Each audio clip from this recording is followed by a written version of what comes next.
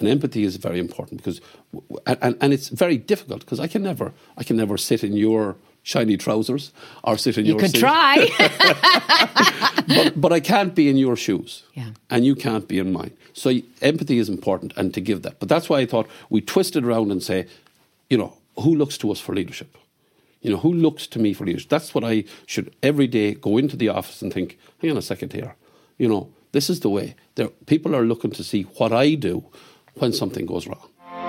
The Architects of Business on Joe, in partnership with EY Entrepreneur of the Year, telling the inspirational stories behind Ireland's most successful entrepreneurs.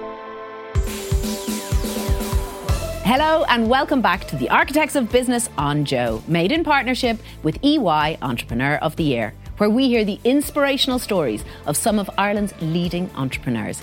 I'm Sonya Lennon, and in this episode I speak with Richard Kennedy, CEO of Devenish and recently crowned EY Entrepreneur of the Year 2019.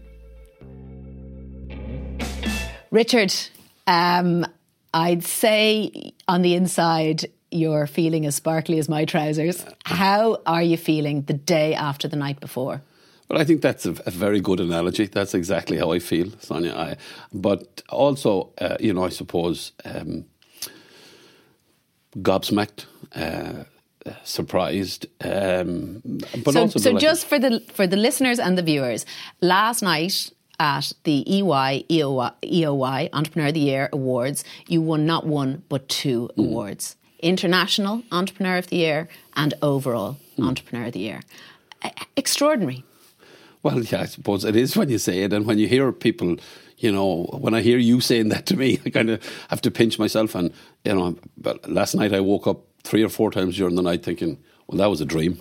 And then saying to myself, well, actually it's not. And it's not even a dream that I ever had, because I never thought that would happen. Because when you see the businesses and companies that were there and represented, they're incredible businesses, incredible people who have committed huge chunks of their lives to developing what they had, and each of them are incredibly successul and should be recognised and acknowledged as we all were. I think that's the important thing. There's very little between us, and that the alumni that EY and the Entrepreneur of the Year team have together is probably one of the best parts of it. The number of people that I've met, the new friends I've made, the people that you can go to, it's incredible. And, so that's one of the abiding, I suppose, pieces of it that I hadn't expected. So even at this stage, with your crown freshly tilted on your head, you've developed that network. So although the story is in a way just beginning, you had been to 2 of the events previously. Mm-hmm. At what point did you think, sure, let's go for it? Well, I suppose we were nominated, and we gave it a lot of thought because we knew it would take, it always takes time, and there is only, 24 hours in every day, so something was going to have to change or shift, and we were slow to commit, but I have to say, when we did, it's been incredibly worthwhile. So we accepted the nomination and then went through the process and started to meet the other people and the other teams who were involved and the companies, and that then opens it up. So you meet people, you share stories, you talk to them. You say, we have this issue. What's your sense? Things like Brexit. Lots of us in the competition had similar challenges. So it was great to be able to even just say, what's your sense of this? Yeah. And so this is in your DNA. You grew up on the west coast of Ireland. Sligo is coursing through your veins. Where did the entrepreneurialism come from? Well, I suppose I have to say, Sonia, that it actually it is in my DNA, because my dad and my uncle were absolutely entrepreneurial businessmen. And their attitude was, because we live in the west of Ireland, under the Ox Mountains, there is no passing trade. So back in the 40s and 50s, when my dad was, he served his time as a shop boy, and then bought a business or took over a business and started to distribute confectionery. So he was a wholesale confectioner, and himself and his brother developed a business from Limerick to Mallinhead, distribution of sweets. Coming to Dublin twice a week to Milroy's to buy and collect sweets, bring them over to the west of Ireland. He talked to me about supply and demand. Milroy's would only release a certain amount because they wanted to ensure that there was a good demand.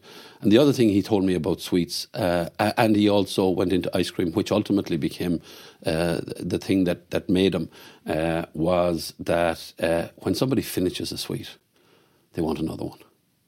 So that's been in my DNA. So I like to have repeat business.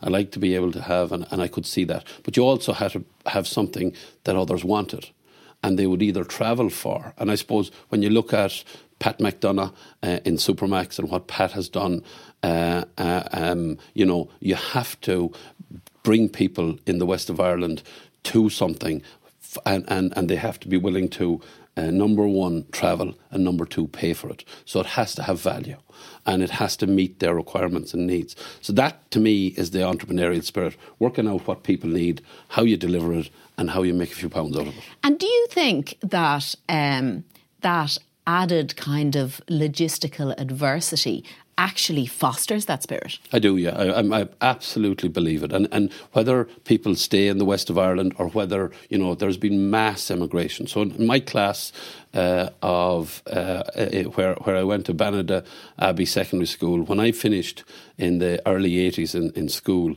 there were 63 in my class. 48 of those people left the country.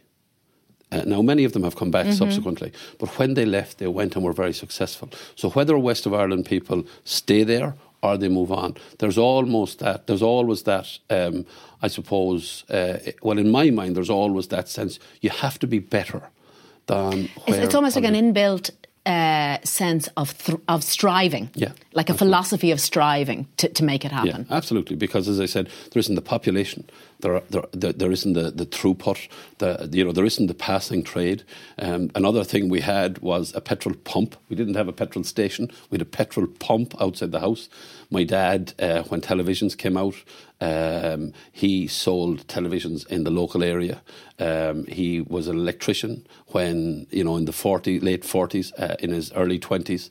And he was a portfolio entrepreneur. Yeah, whatever. He just wanted to generate cash. And that's the thing that the west of Ireland suffers from.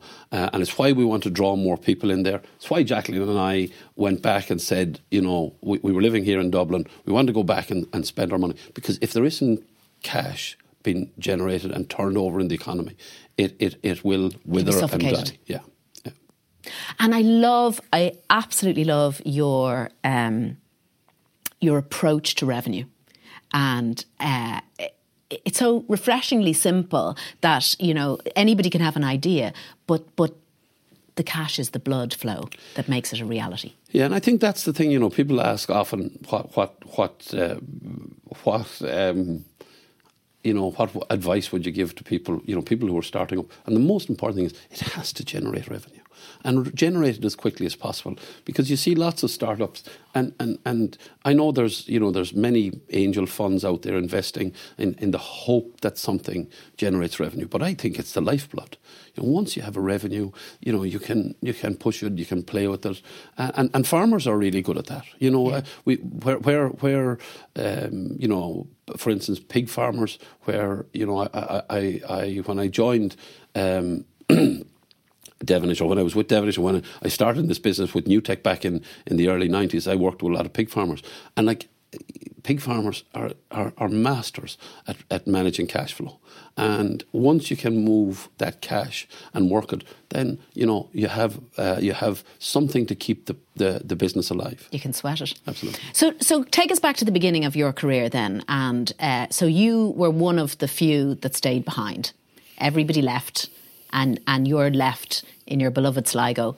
What happened next? Well, I suppose I was in our house. My mum and dad were. We were blessed. We have a fabulous home. My dad was one of the most positive men, or was one of the most positive men I ever met. And I've said this a few times in the last day or two. The one thing he did, Sonya, every day was he had a tremendous faith, and every day he said, "Thank God for all the graces and blessings that we have." And he said that out loud to us, and what that meant was, because he would say it quite obviously to us. 99% of the things in your life are good. 1% in a day might be bad. Why would you focus on that? So from that point of view, we were set up very well. And they encouraged us and enthused us. And I was even talking to my mum this morning, and she said, I failed my first year in college. And she said, your dad said to you, you can come home if you want, or you can go back to college if you want. But there isn't, here's what's at home. You'll have to go and find your own way. Why wouldn't you go back and try to get a degree, which I did. And like back in the 80s in Sligo, there were 4 of us in our house. Now my mum was a teacher, a fabulous teacher, but the 4 of us went to college. And I'll give you an example how much it meant to them and how willing they were to commit. The last year we were in college, it would be 88, 89. I think I'm right, but the loans in the house and for the farm was 17% interest. My mum was on 30. When you think back, extraordinary. Oh, it's incredible. Like you think of it, every 5 years you paid back your principal in. You doubled what you owed. So that's what they had. Our fees, there were 3 of us in college at the time. Our fees were 3,500 apiece. My mum was on 35,000. We had no grant because she was a teacher. And she was paying 54% tax. So they sold 30 acres of land to finish us in college. Wow. And that was the commitment they gave to us. So we knew, you never had to look behind you to see how you support. Yeah. We could feel their breath on the back of our necks, and their encouragement and confidence. So I suppose that for us was the start. That's why I knew, let's do this. But also we had, I talk about the GAA quite a bit. We had and we have a phenomenal community in Tullastrán, which is our GAA club. And again, there's that can-do attitude. And probably, rather than can do, maybe even must do. We're a very small community. We love our football. We come together as a GAA community. And I suppose that was the other thing. So that passion was there to stay there and be part of that. And we have done that. But I knew... I have to go back to this. I love the idea that you knew what percentage interest was being paid on that loan while you were in college. And, I think that's the way to teach children the value of what they're receiving, I suppose. And your dad is obviously a philosopher in his own way, and we have no excuses in this country, in a way. We are blessed with so many natural assets in terms of our society. And to put on top of that then the little adversity piece that makes you work even harder, it's a wonderful situation. Yeah, but I think, that's the thing, the adversity or the challenge. And back then it was interest rates. Now, there are different problems. Absolutely, always different problems. And, again, it's not that positivity is blind to those. What the positivity or what my dad would always have said to us, and what I've, our own business and my colleagues, the likes of Owen Brennan and colleagues that I've worked with over the years would always, no matter what adversity confronts you, we have to find a solution to it. Yeah. Once you have your health, after that you can deal with anything. Yeah. So, what did you study in college? I studied agriculture. No surprises there. No. And I had a passion for it. And it goes back to, I remember I was talking to to the guys, to Justin and Matt Dempsey in the Farmers Journal recently, and it goes back actually to my mother asking me would I be interested in, when I was, I think about 11 or 12, to come to the RDS. There was a course for, primary school students. Would I come and do that? It was a week-long thing. Came, loved science, decided then that I wanted to be in the science and the business of agriculture. Well, I didn't really think of it, the business of agriculture. I wanted to be in agriculture, maybe thought I wanted to be a farmer, but it was actually the business of agriculture, because my dad also had started a livestock mart in the early 70s, my dad and my uncle. And that was a tremendous, I suppose, I have a vision of your dad. If he opens his coat, he'll have watches in the inside, Anybody want to watch? Amazing. Well, but the only problem with watches, Sonya, was that they last too long. He would have sweets or chocolate, because, and you know where to get them the next time. Hilarious. So Hilarious. that would be. But it was a great education. You saw customers. You saw what it was to attract them. Bring them back. You had to have people to buy the cattle. You had to have people who wanted to sell cattle, and then you had to do it. Because there was quite a lot of livestock marts there, you had to make sure you did it better than anybody else. Richard, we're going to take a quick break, and when we come back, I'm going to ask you about the bravest and boldest moments in your business. Joe hit the red carpet at the award ceremony last night to ask some other illustrious guests about their bravest and boldest moments. The Architects of Business on Joe, in partnership with EY Entrepreneur of the Year. Oh my God, the bravest and boldest thing is to build a distillery in County Leitrim. Was it worth it? Well, it's been a great journey. It's been a huge roller coaster. We've got a great brand with Drumshanba Gunpowder Irish Gin, selling in 50 markets around the world. And we've 35 working, most of whom had not been working 3 years ago, and several who never worked before in their lives. So it's been a great experience and great fun. Probably not putting myself forward, but being nominated for the EY Awards and getting through and getting this far. Which I love. And then also bringing your whole family to the awards, maybe. Yeah, getting them ready and dressed and prepped, and not to be bold tonight. What's the bravest and boldest thing you've ever done in business? Oh, got into it at all. Yeah, it's a journey. Business is not for the faint-hearted. It's an all-day, everyday thing, and you're either committed into it or you're not. So I think anybody who gets out into their own business and stays at it and plugs away is brave and bold. I think certain of, at 19, taking that leap of faith and just going for it. The boldest thing I've done is trusting franchisees with my business and taking the business from company owned into franchising. So that's been the boldest thing. Maybe the next step is going to be even bolder for me. I don't know about the bravest thing, Cassie, but certainly the maddest thing was even starting a business, because it's just so hard, and it's unrelenting. It never stops, and those really, really, really long dark nights in the trenches, and often you're there on your own. But then when you get nights like tonight and you get everybody around together, and this is when all of the magic gets created, when you bring this really, really mad mob together with this creativity just flowing out of all of us. It's fantastic.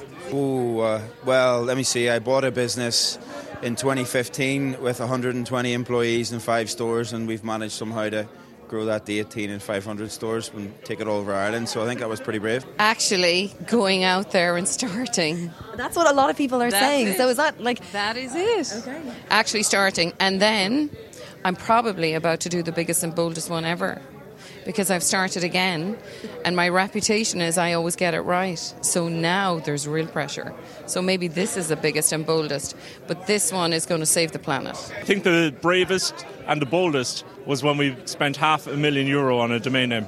Like Peter and myself, we were developers, and we didn't put much focus on the marketing or sales side of the business, and the opportunity came up to buy the domain name teamwork.com. I think I bought the domain name and told you 2 days later. So you get your degree eventually, and there's no choice but to get that degree. Absolutely. What happened next? Well, I suppose I started to work. I worked with a company called Uniblock. I was lucky enough to get a job very quickly. And then after 2 years, I got an opportunity to join a company called New Tech. And it's where I met Owen Brennan. That was on the 1st of February 1991. and it was, a milestone day for me in my career. That's probably not the right way to say it, but it was. If you say it is, it is. But it really was, because Owen, who was the founder of Devenish, a tremendous support, or a very, very close friend and confidant, has been, incredible in encouraging me. And I suppose I trained as a pig nutritionist then, and we started to develop and grow business. And then in 1997, Owen had decided and wanted to move and acquire his own business and our own business. So he invited me to join him, and a number of us, Michael Maguire, Wallace Henry, and Morgan Shee and others joined us, and we went off and acquired Devenish and started Devenish from there, because we felt that there was an opportunity, and I suppose how I've described that in the past, Sonia, has been that back then, the word disruptor, if you were a disruptor, you were kind of put in the bowl corner. Mm-hmm. Today, you're lauded and celebrated, mm-hmm. but we did disrupt because our competitors are very strong, and the marketplace we exist in is incredibly competitive. So we had to find a way to address that market from a different position and in a different way. So for anybody who isn't aware of what Devenish does, you might just explain. Yeah. No, what we are is, as I said, we're nutritionists. And we know that nutrients are key in terms of delivering health. And healthy, nutritious food is the basis of good health for all people. And I think that's something we're kind of missing at the moment, but that's probably for another day, because we focus on what's not good. In actual fact, we should focus on what is really good. And balanced, healthy nutrition is the key to health. If it's healthy every step of the chain. Absolutely, yeah. Absolutely. And the chain is quite long, but it's also but there's huge opportunities in that. So I suppose what we do, to answer your question, Sonia, and apologies for going around about it, but as I said, we're nutritionists. So what we do is, through the research, development and innovation that we do with our partners and customers, we develop and deploy solutions which ensure the most effective and efficient utilisation of nutrients in the production of meat, milk and eggs. Now that's quite long, but what we really endeavour to do is to deliver the most sustainable solutions. So utilisation of nutrients, efficient and effective, that's sustainability. And so that's been at your core since the inception? Absolutely, because we don't want to sell more of anything. We want to, as I said, prescribe, deliver and sell the correct nutrients and the correct levels based on the genetic potential of the animal, the potential of the environment that animal exists in, and what the requirement of the consumer that ultimately consumes that food. Amazing. So for us, we see huge opportunities in it. We've done, one part of what we've done is where we've developed a product where an omega-3 product, when fed to chickens, pigs or cows, and people consume that food. We did some work that it's following all the way through. It follows all the way That's through. Amazing. And not alone that, but we did work with the Royal College of Surgeons, and we have a peer-reviewed research paper which shows that when people consume that 3 times a week, we lower the incidence of heart disease and stroke by 50%. Amazing. So that's the value of nutrients. And we did that to display and show the impact we can have. And that innovation occurs at farm level. Most food production innovation tends to occur, during the processing period. We know, and we've taken that on further, and have now research where an innovation where we know that we can deliver really specific sustainability solutions. So we aim to deliver by 2025 carbon neutral beef, carbon neutral milk, And we actually can see that path now in front of us. It's extraordinary because obviously the meat industry is going through a really tough time at the moment. And it's funny, on the way in here I was listening, there's a new piece of research out on nutrition, and I think the next phase of this conversation is not just the blanket sort of opinions about things, but really looking at exactly what you're saying in terms of, not all of anything is good or bad. It really is. Absolutely. What is the quality? What is the nutritional value? There's beef and beef, right? Absolutely. No, absolutely. And I think the other thing we should do is, I think we need more collaboration in this, Sonya. We see different parts, as you said about the value chain that is food. We see different parts, and somebody's saying, well, we're right and you're wrong. And the you're wrong piece is getting more attention than I like. And that is always the way. But it's unfortunate because when we go anywhere in the world, people will look at Ireland and say, what you have in Ireland, and I talk about the island of Ireland, is phenomenal. The brand we have, the recognition, acknowledgement we have of quality, of authenticity, and we should not dare allow that to change. Yeah. But we should not be arguing amongst ourselves who or what is delivering it. We're delivering it together. And collaboration, to me, is the key now to how, as you say, the next stage is real, authentic, true research to show the value of what we have. And then let's go and sell the value, not the issues. Yes, fantastic. That's what you do, and what you do is inspiring. The business, the growth of the business has been phenomenal. And you're entering now the next stage of that growth. So just walk us through. So 1997 was the beginning, and the turnover. The turnover in the business in 1997 was 5 million, and it was mostly traded products. So there were, it was commodities. And I suppose, as I said, we started and developed the strategy to say, right, we're going down the road of research, development and innovation. And the application of that in real time. So I think that's one of the things that we Your felt, differentiator. Yeah. We wanted not alone to do the research, but make it applicable and then apply it. So we have a number of unique, I suppose, solutions and ways of working, and that has builds for us. But I think in terms of the growth of the business, the thing that we were most focused on was ensuring that there was an entrepreneurial spirit within the company, because I do appreciate that the title of this is Entrepreneur of the Year.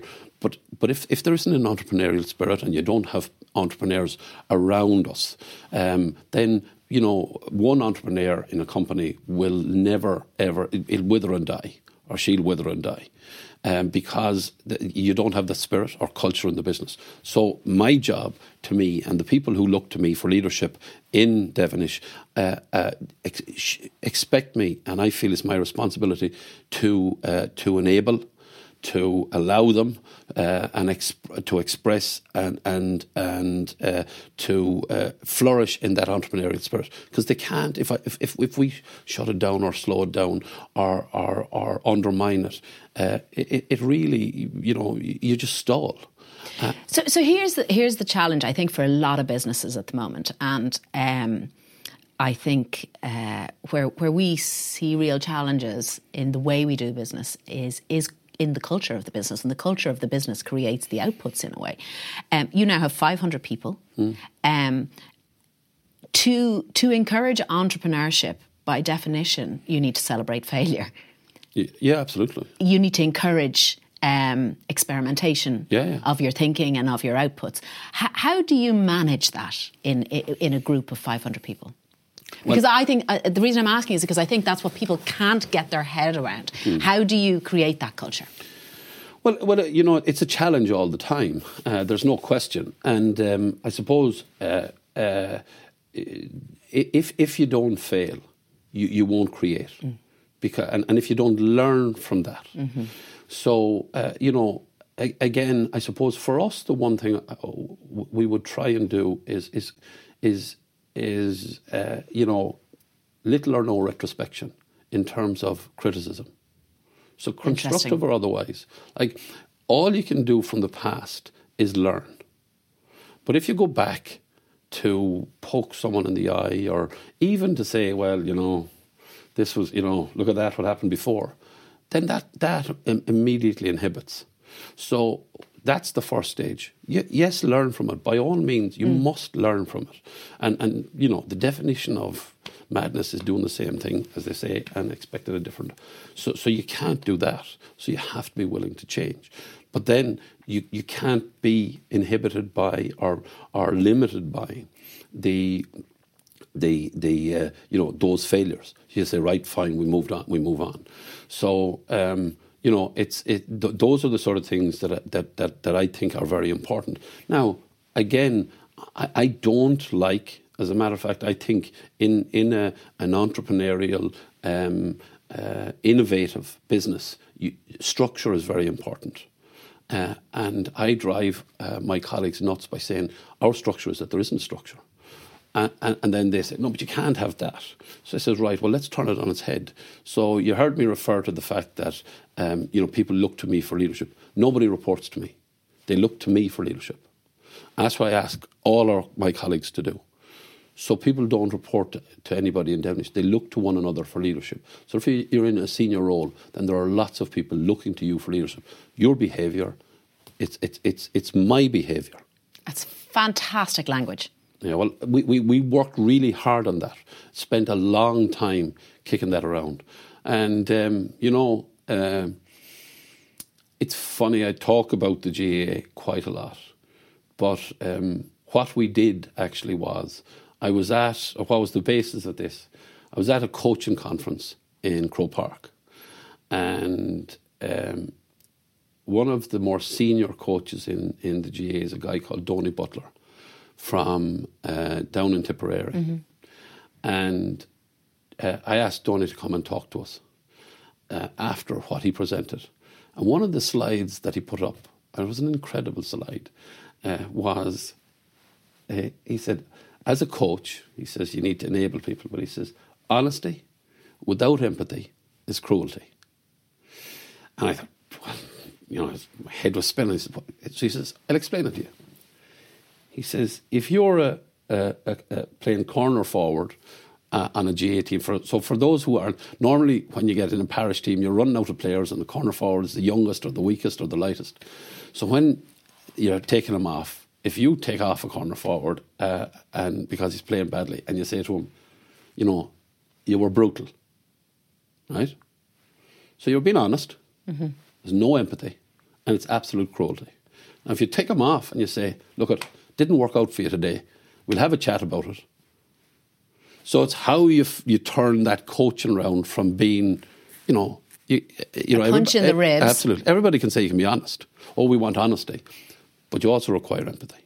And empathy is very important because, and it's very difficult because I can never sit in your shiny trousers or sit in your seat. You could try. but I can't be in your shoes. Yeah. And you can't be in mine. So empathy is important and to give that. But that's why I thought we twist it around and say, who looks to us for leadership? Who looks to me for leadership? That's what I should every day go into the office and think, hang on a second here. This is the way. People are looking to see what I do when something goes wrong. What I do when I make a mistake. Put up your hand. Fantastic. Your story is amazing. I mean, we haven't even dived into the nuts and bolts of the growth of this business, and it is set to increase by 100 million in the next how many years? Well, that's what we're aiming for. Yeah, I'm pretty sure you're going to do it, Richard. Sometimes we miss, but sure, we're aiming anyway. Yeah. And as I said, genuinely, Sonya, this is about our people. And I have tremendous colleagues, people who I have huge admiration for. And as I said to you, I want them to express their ability. Because Owen Brennan allowed me to express mine. And I now want to reflect that and give people the opportunity to express their ability. Richard, you had 2 football teams with you at the EY EOY Awards last night. And to be honest, your leadership was palpable. Thank you. You had people there who love you and what you do, and it's been my absolute pleasure to sit here with you. Thank you so much. Well, thank you very much, Sonya. I really appreciate it. Thanks for listening to Joe's Architects of Business, made in partnership with EY Entrepreneur of the Year. Thanks to the team here at Maximum Studios, and of course to my fabulous guest, Richard Kennedy. If you haven't already done so, please do subscribe to the show to get a brand new episode into your feed every fortnight for free. I'm Sonya Lennon. Talk soon. The Architects of Business on Joe, in partnership with EY Entrepreneur of the Year, telling the inspirational stories behind Ireland's most successful entrepreneurs.